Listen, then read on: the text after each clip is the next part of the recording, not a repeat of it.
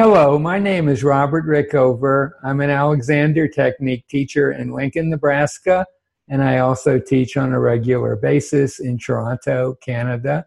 I've been teaching for just over 35 years now. And during the last 5 years or so, an increasing amount of my teaching has been online.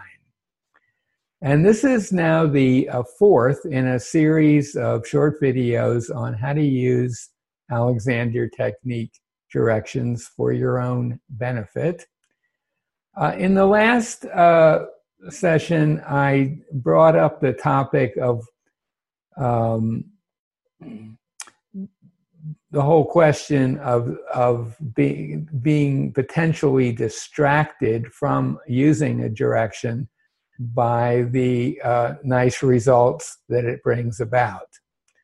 And that's going to be true not just of the directions that I've been using so far, which is I am free, but the two additional directions that I want to introduce to you today.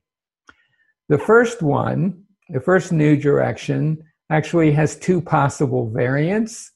One is my neck is free, or another alternative for that could be my throat is free.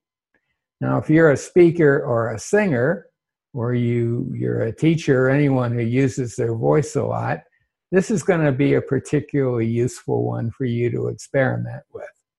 And the kinds of experiments that I would suggest doing are pretty analogous to what we did earlier with walking.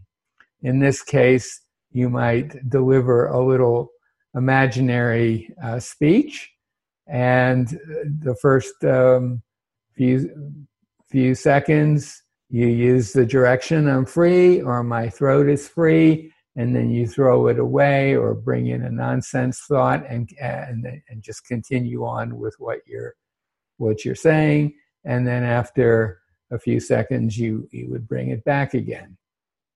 This particular direction, if you are going to use it for vocal activities, it might be worthwhile to record it or have someone listen to it and give you feedback. But I don't want to imply that this direction is just for speaking or singing or anything like that. It's a universal direction. And any of you who've had any Alexander Technique experience will recognize that it's addressing a part of our anatomy, our neck, that region between the base of our skull and more or less the top 7 vertebrae of our spine, is the neck. That region is a particularly important region of our bodies in terms of how it affects our overall coordination and balance. So we're going from a very general direction I've been using so far, I'm free, which, as I mentioned at the time, has a big advantage in that it's tough for people to mess it up in terms of trying to implement it. It's so far off the wall, as it were, that it's hard to imagine how I might intervene to help out. But my neck is free or my throat is free.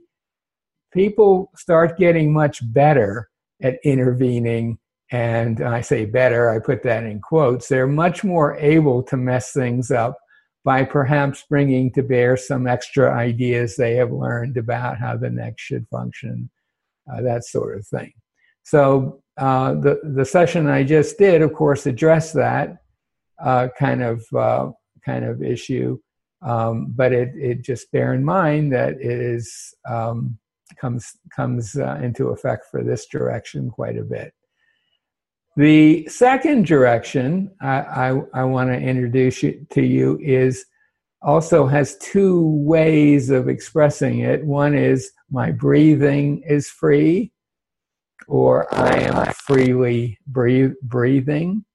That's a really powerful one, and I suggest for that one that you do your initial experiments with it lying down. If you're familiar with Alexander Constructive Rest, that would be a perfect place to experiment with it. But you could also do it just lying down in bed. Just lie down as though you were going to go to sleep or take a nap, but just bring that thought lightly to bear. I'm free, my breathing is free, and avoid the temptation to help out because it's going to be kind of strong, and see what happens. And you may have to experiment a bit with that, but I think you're going to find that your breathing is going to change, and in some cases it changes pretty dramatically.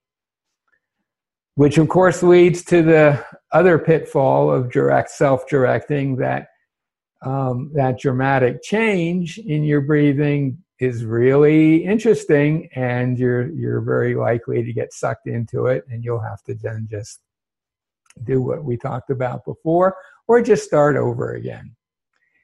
So now with that third direction, my breathing is free.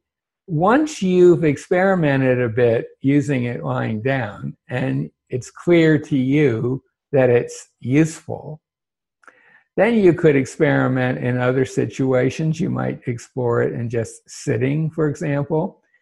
But that particular direction is a very interesting one to use in walking or running or any activity where there's a lot going on, swimming, for example.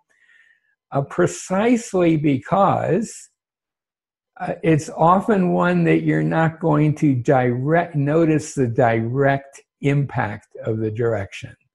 If you're running, you may not notice instantly a change in your breathing because it could be swamped by all the arm and leg movements.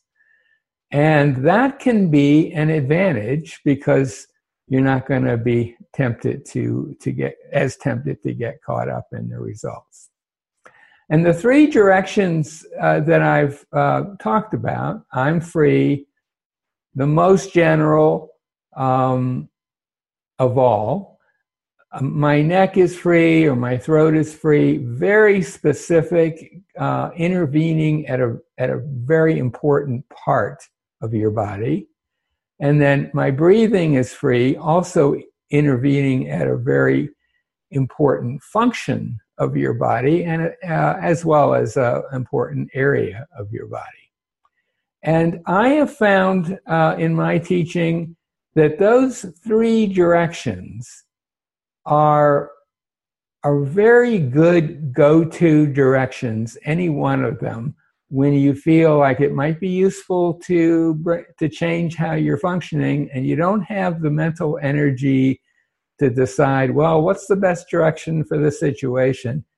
Any one of those three will be helpful. They all basically take you to the same place, but they take you there in a little different pathway. So my feeling is it's nice to have a basket of directions that you can pick from, but it's also, and we're going to discuss some of the additional directions in a later series, but these three are, to me, go-to directions that anyone can use anytime. So that's it for this session. I'm going to do one more, and I think that's going to conclude the initial series on using Alexander technique directions.